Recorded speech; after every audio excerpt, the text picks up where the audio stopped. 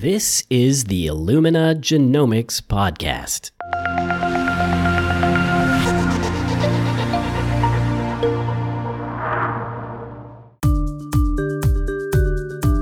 Hi, and welcome to episode 19 of the Illumina Genomics Podcast.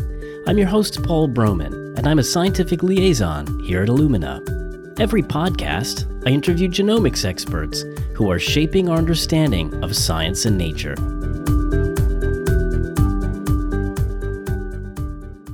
The Human Genome Project was an incredibly bold effort by scientists to sequence our complete set of DNA, including all of our genes. Its successful completion in 2003 really transformed our understanding of biology, and the genomics revolution it catalyzed continues to impact almost all fields of science.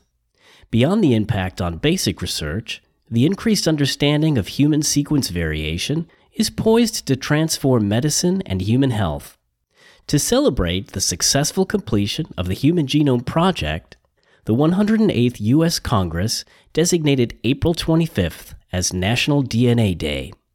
To celebrate DNA Day 2018, I recently had the pleasure of speaking with Dr. Eric Green, Director of the National Human Genome Research Institute, or NHGRI, in Bethesda, Maryland. As director of NHGRI, he's responsible for leadership of the Institute's research portfolio and other initiatives. Eric discussed the state of genomics research, where we've been, and where we're going. But first, he talked about NHGRI and its mission in genomics and human health.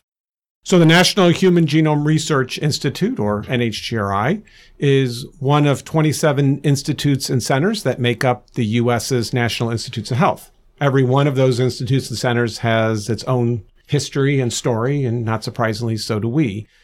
So NHGRI dates back really now almost precisely 30 years. First, it was an office, and later it became a center, and then it eventually became an institute and was given its current name of National Human Genome Research Institute.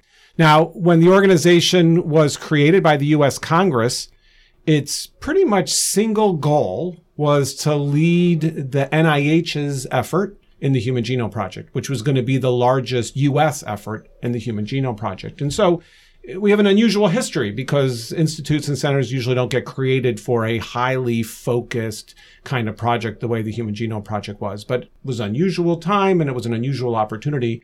So Congress said, this is what we want. And it was a good move because, in fact, NHGRI, even though we weren't called it back then, quickly became a real leader of genomics in the world.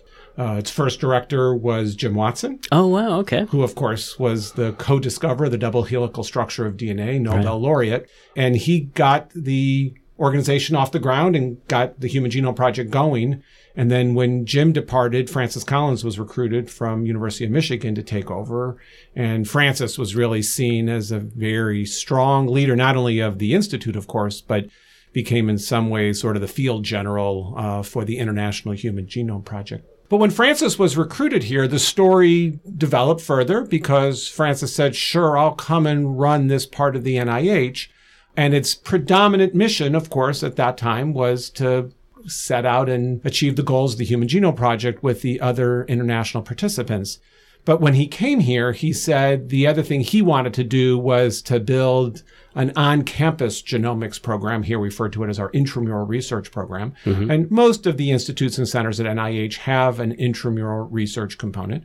But at the time, NHGRI did not. And so what he wanted in coming here was to make this sort of a full-service institute where it was going to have, obviously, a major extramural. That was what the Human Genome Project was being funded by extramural means, but also to have an on-campus program. And so he came here and they built it from scratch. Wow. That's where my story began because right at the time that he was recruited here, he convinced me to come and be one of the earliest investigators to join the intramural research program at NHGRI. And when was that? So I was recruited here. He pretty much convinced me to come in 1992, 1993. Oh. Everybody arrived about 1993. I had a delay of a year for complicated reasons, but it all worked out. And so I joined it a little later than the very first people arrived, but I got here in 1994 as basically a tenure track investigator and was a part of the intramural program for quite a long time. And about, about 8 years or so after I arrived, I actually became the director of the intramural program. And then after Francis was appointed to be the NIH director by President Obama, he obviously had vacated the directorship of NHGRI, and I applied for and was eventually selected by Francis to be the new director. Wow. So the Institute's had 3 directors. Yeah, well, that's not many, actually. No, it's not many. And, the previous 2 were particularly prominent, Jim Watson and Francis Collins, and I'm just doing my job here. And what is the role of the director? The director is sort of the conductor in some ways. You hardly do anything by yourself. You have a terrific staff. The first thing to keep in mind is the Institute has 2 major components. It has an on-campus Department of Genomics is the best way to think of it, which has its own director that reports to me. And it is a remarkable and highly successful intramural program celebrating their 25th year now. And they have a faculty of, it depends exactly how you count investigators, but something in the order of 25, 30 investigators doing everything from very basic genomics to understanding structure, function of genomes, all the way through using genomics to understand the molecular basis of disease. But also we have clinical researchers that are working here in our clinical center, taking care of patients with genetic disorders, thinking about how to diagnose complicated genetic disorders and so forth. So it's really a full service genomics program. That represents about 20% of the Institute in terms of money. Okay. The majority of the Institute, like 75%, goes out in grants and contracts to scientists around the world. There I have about 30 or so doctoral level program directors who are involved in running consortium and overseeing all sorts of granting programs and training programs related to genomics. The key thing, of course, about our Institute, which is really an important part of the storyline, of course, is that the Institute was originally put into place by the U.S. Congress because of the Human Genome Project. And obviously, the rest is history. The project was completed quite successfully 15 years ago. And the obvious question was at that time, well, now what? Yeah, now, we're done, right? We're done. So, and of course, we were hardly done. In fact, all we had was a genome sequence, which is a lot, and it was historic, but it was just the beginning. And so what's really gone on over the last 15 years, at first under Francis's leadership, and then really for about the past 8 years or so under my leadership, has been to morph the Institute, especially on our external side, our extramural side, from being highly focused around a single large and important project, the Human Genome Project, to a very diverse portfolio of activities that, sort of lay out in a very logical progression of what do you do having generated that first sequence of a human genome to actually eventually using genomics to advance human health. And keep in mind, since we're part of the National Institutes of Health, right, that's a very important part of our mission. And since the Genome Project ended 15 years ago, there have been lots of advances in genomics. In fact, you could argue genomics has spread across all areas of science, even beyond biomedical science, all areas of science. But of course, we have to keep our focus on health. That's what we are here at the NIH doing. And so really our Institute's mission is to use the knowledge and tools and technologies of genomics to advance human health. And in the particular of the last 8 years has been a growing emphasis on how do you use genomic information as part of medical care. And we refer to that as genomic medicine, and that's sort of an aspirational goal of the Institute. Feeding onto that, I know that the Institute's also famous for laying out these strategic plans, these kinds of roadmaps, and I think the last one was published in 2011. Correct. So you're due for a new one, and in fact, you are embarking on a new strategic initiative, which is called the Forefront of Genomics, right? Well, it's embodied in our new mantra, which is the Forefront of Genomics. So in the process of kicking off a new round of strategic planning, just before we did that, we spent about a year and a half sort of pausing and thinking a lot about us as an organization. Because the other thing that's happened in the last 15 years, even at NIH, is that everybody's doing genomics. Right. 15 years ago, when you said genomics, everybody thought, oh, that was all NHGRI. That was largely synonymous. What's happened, and I think we deserve some credit for it, is we have seen lots of genomics being taken up by other institutes and other agencies, and genomics is everywhere. Yeah. And in fact, far more genomics research is being funded by other NIH institutes in aggregate compared to us. Where once upon a time we were the sole funders. So we spent about a year and a half thinking about what is it that we do? What can we contribute? we're sort of everywhere and we're nowhere at the same time. We don't own a disease. We're not responsible for disease, but responsible for this burgeoning, exciting new scientific approach and technologies. And after much sort of identity self-reflection, we came up with this mantra, the forefront of genomics, because what we do is we don't do all of genomics, but we're sort of at the forefront, and we are at the cutting edge, and then we advance, and then we transfer, we disseminate that, and then we go to the new forefront. And you sort of look at the history, especially over the last 15 years, it really does reflect us always staying at the forefront. And then when others take it up, we move away from that and we try to find the next forefront, and there always is a new challenge on the horizon. So the strategic plan that you mentioned is really an important one that also fits into the Institute and actually the field of genomics storyline, because every field's a little bit different. And genomics, it's a young discipline. Keep in mind, I think a lot of times people need to be reminded that genomics has not been around as long as genetics or physics or cell biology or biochemistry. I mean, the word genomics was first put into the scientific press in 1987. I mean, that was only 31 years ago. So it's still a relatively young discipline. But the other thing about the discipline of genomics is that it was sort of established at the same exact time as the Human Genome Project. And the thing about the Human Genome Project is that it was an audacious goal with no idea how we were going to accomplish it. And so the field of genomics and the scientists involved in genomics immediately got into this cultural habit of just strategic planning, because I was there on day one of the Genome Project. We really didn't know how we were going to map the human genome, let alone actually sequence it. But one thing we knew is that there was a lot of interest. It was highly collaborative, and it was really effective to get people together, strategize, and come up with new ideas and then pursue them, but then regroup every handful of months, or at least every year or two or three, and say, all right, what worked, what didn't work, and what new opportunities are that we could do it different. And so the Human Genome Project was critically guided by sort of a series of overlapping strategic plans of what's next, what should we do it, what's the blueprint for getting us to the goals of the Genome Project. And there were 3 in particular that were published along the way. And so when the Genome Project was about to end, our institute recognized that, wow, strategic planning was really effective. It was really important for the field of genomics. We need to do this as an institute, in part to answer the question, what next? What next for the institute? And so we arranged it strategically, if you want to use that word, that literally the day the Genome Project ended, which is now almost precisely 15 years ago, we had completed about a couple-year process of strategic planning, engaging the community, really thinking critically through what were we going to do having completed the Human Genome Project and published the strategic plan. Came out the day the Genome Project ended. And it was really important for the field. It was important for our grantees. It was important for us to sort of have it laid out.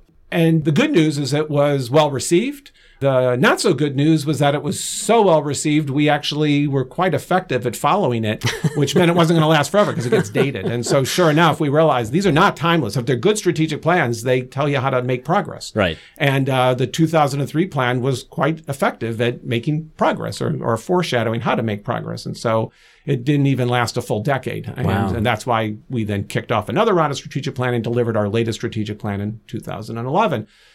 Which seems like it was just yesterday, but crazily enough, it's not yesterday. It was now 7 years. Yeah, and so, a lot has happened in 7 years. And a lot has happened in 7 years. And so really the key thing for our internal thinking, we knew eventually we were going to have to put out a new strategic plan, but it's actually the 2011 one, if you read it, it's still holding up pretty well. A couple areas maybe are not mentioned that are really new developments, but by and large, it's a very good framework for almost everything we're doing as an institute. And I think really even broader than just our institute.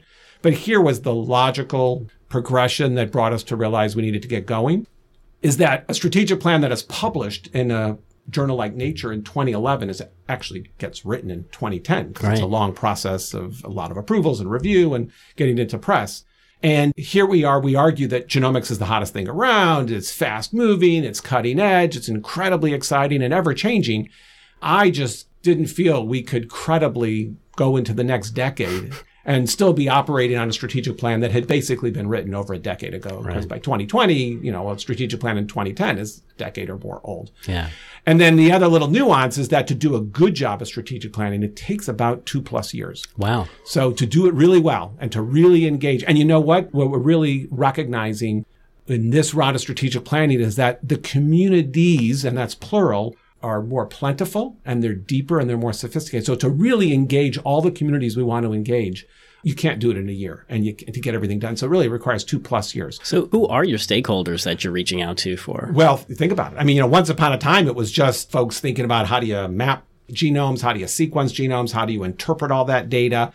Now all of a sudden, well, it's the whole communities of people who study human disease. And then all of a sudden it's, wait a second, we're implementing this in the clinic. It's healthcare professionals. Oh, and it's not just doctors, of course. Then you got to move to the patients. And then all of a sudden you have and then you have communities. And you have people, wow, all of a sudden genomics is affecting everyday life. There's not just one community, there's many communities and with different attitudes, different values.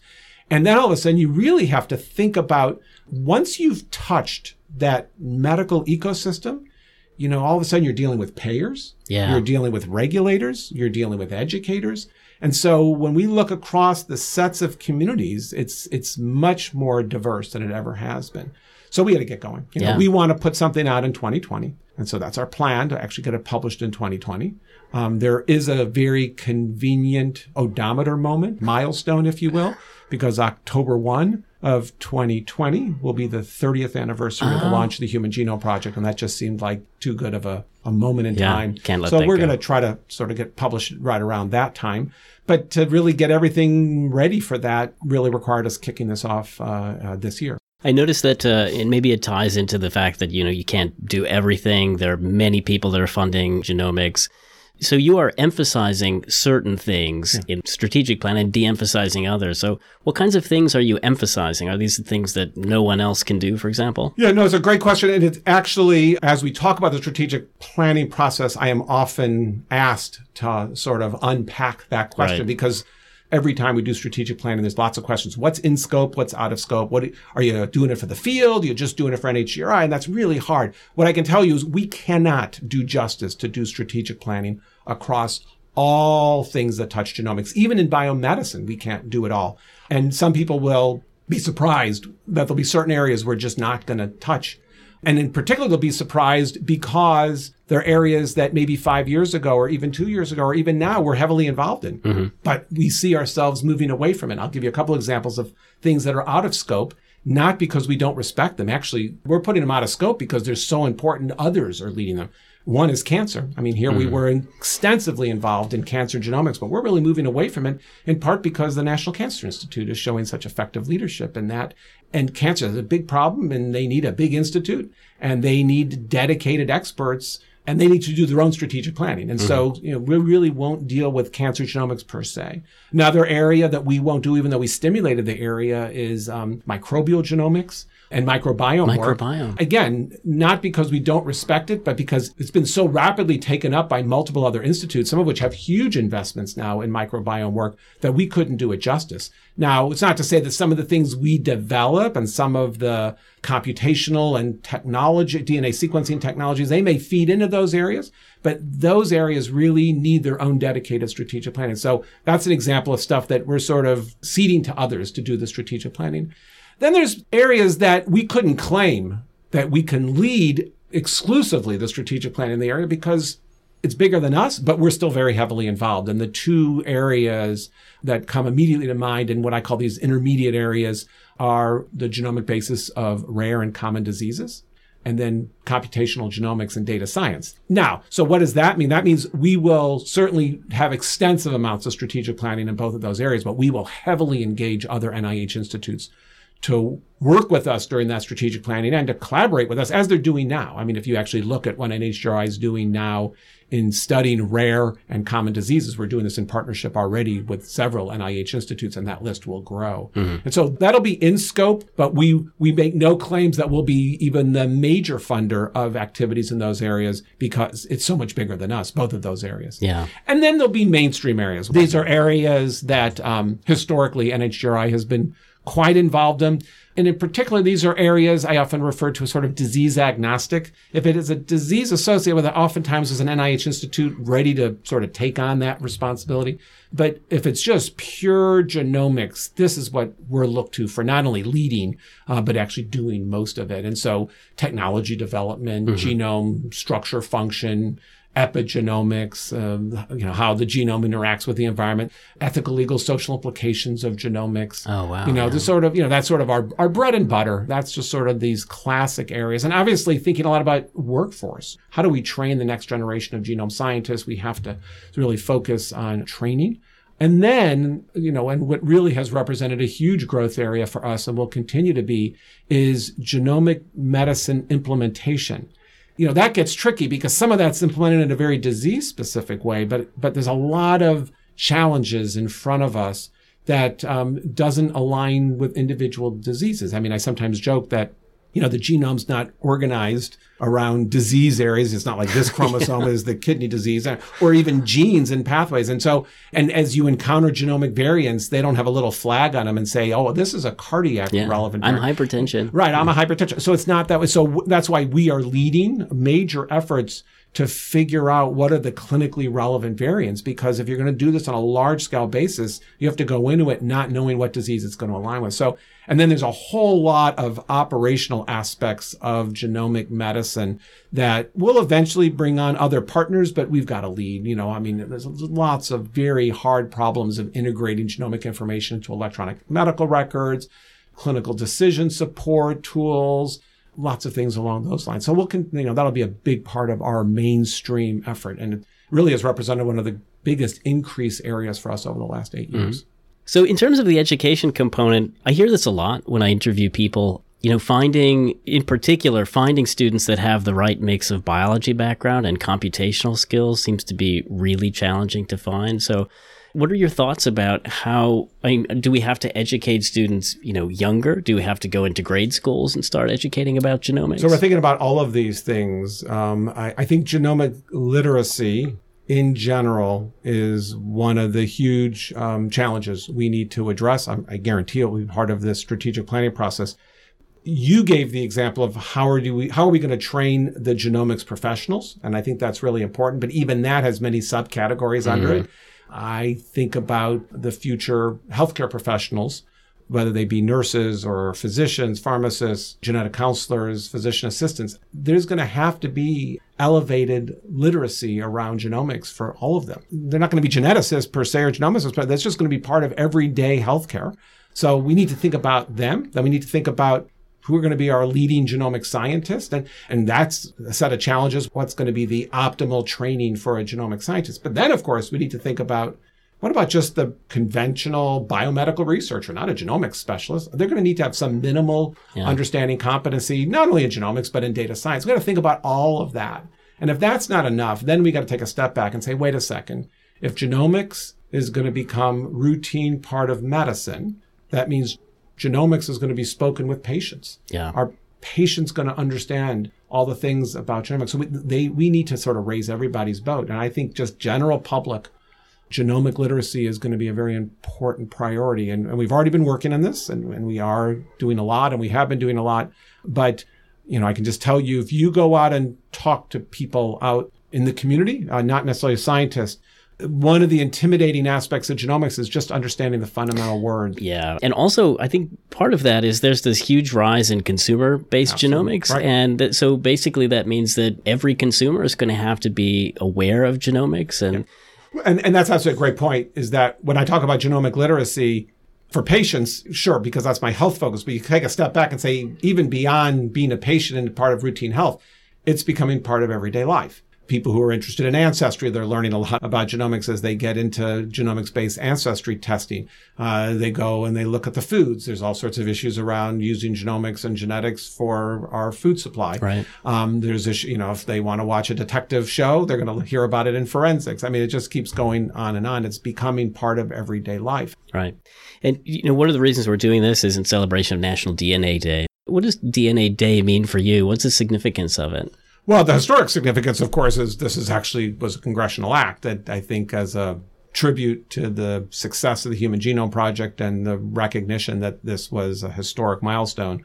For us, we use it as an opportunity to once a year inform and once a year engage. 15 years ago, it was established because it was this remarkable accomplishment of completing the Human Genome Project, actually sooner than we ever anticipated. And so, it is good to sort of pause every once in a while and say, just recognize that, don't take this for granted. We didn't always have this. Yeah. So right. I think it's one of many things, but I do think, again, the other reason for National DNA to at least collect these storylines is just to remind people that this wasn't all automatic. And also, I think when you tell that story and you point out how fast this stuff has all happened, and then you turn around and you say, and the aspirational goal is to change the practice of medicine or to really understand all these things. And it can be done quicker than we ever anticipated. So I think hearing that even us wise owls were shocked at how quick all this stuff happened can be used in an inspirational way to say, even what you're working on now as a graduate student, you may think it's just a hugely complicated problem, but we also thought sequencing the human genome was hugely complicated, and we did it. So it does serve to inspire sometimes if you tell the story right. Tying into that last thing you just mentioned, my last question for you is, what are the advances, like looking at the 5-10 year window in the future, what are the advances, the technologies that you think are really going to be transformative, even more than genomics has already been transformative? As always, it's a crystal ball projection, and there's probably lots I could make. I'll give you one at a more basic science side, and then I'll give you one more at a more clinical side. And I don't know if it's a 5-year, 10-year window. I give up trying to predict timescales. But on the basic science side, I think our abilities to study individual cells at every omic level possible, but starting just with genomics, is going to just give us a whole new view of the complexity of biology. I mean, so much of biology, even though we have great insights about how does the kidney work and how does the liver work and how does the brain work and how does, et cetera, but most of what we're looking at is a blend of many different cells. So the Human Cell Atlas, for example. As an example, but then not even just the atlas, but being able to take a tissue and be able to perturb it in different ways and study the different types of cells doing different things or look at different disease processes. So I just think our view of the complexity of biology is going to explode when we start to look at things cell by cell and have the technologies to do that. So I think on the basic science side, that's where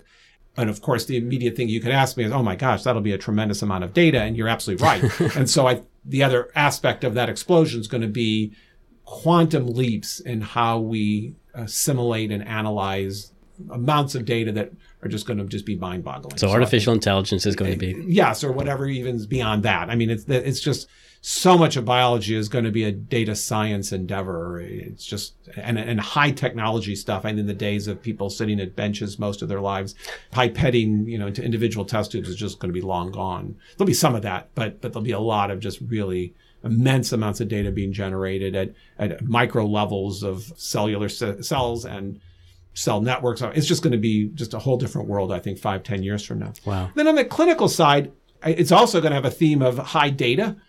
I just think we're going to enter a phase where obviously I think there's going to be a lot of genomic information about individual patients and figuring out how to use that.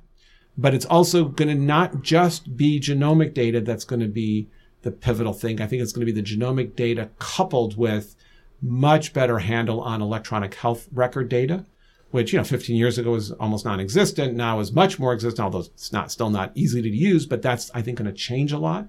And then on top of it are going to be types of data that are going to be basically captured by one of the next revolutions in technology, which is going to be mobile sensors that are going to measure all sorts of things about our physiology. And I think the earliest examples of them are, Fitbits and very cute apps that we have on our smartphones. But I'm talking about real research grade at first and then eventually clinical grade mobile health devices. And I think it's going to be that interplay of genomic information coupled with real-time physiologic data coupled with lots of data about everything about your healthcare, everything about, knowledge about you, and having these incredibly data-intensive opportunities, I think is going to also be transformative in medicine. That's terrific. Eric, thank you for joining us on the Illumina Genomics podcast. It's amazing. You have an amazing amount of experience, and I think people are really going to enjoy what you have to say. Well, it's been a pleasure, and thanks to Illumina for doing this. I think all of these education efforts and outreach efforts are really important for the advances that we're going to be seeing in genomics in the coming years. Wow. Who could have imagined just 15 years after the Human Genome Project that today genomics would play such an important role in almost every aspect of our lives? In the future, Eric believes that genomics is going to fundamentally change biomedical research and medicine. But that's all for now. Be sure to subscribe to our podcast so you won't miss any of our interviews with genomics experts. Join me next time when I'll be talking with Dr. Karis Eng, Professor and Chair of Cancer Genomic Medicine at the Cleveland Clinic. We'll be discussing multidisciplinary approaches to identify and characterize genes that cause susceptibility to inherited cancer syndromes, here on the Illumina Genomics Podcast.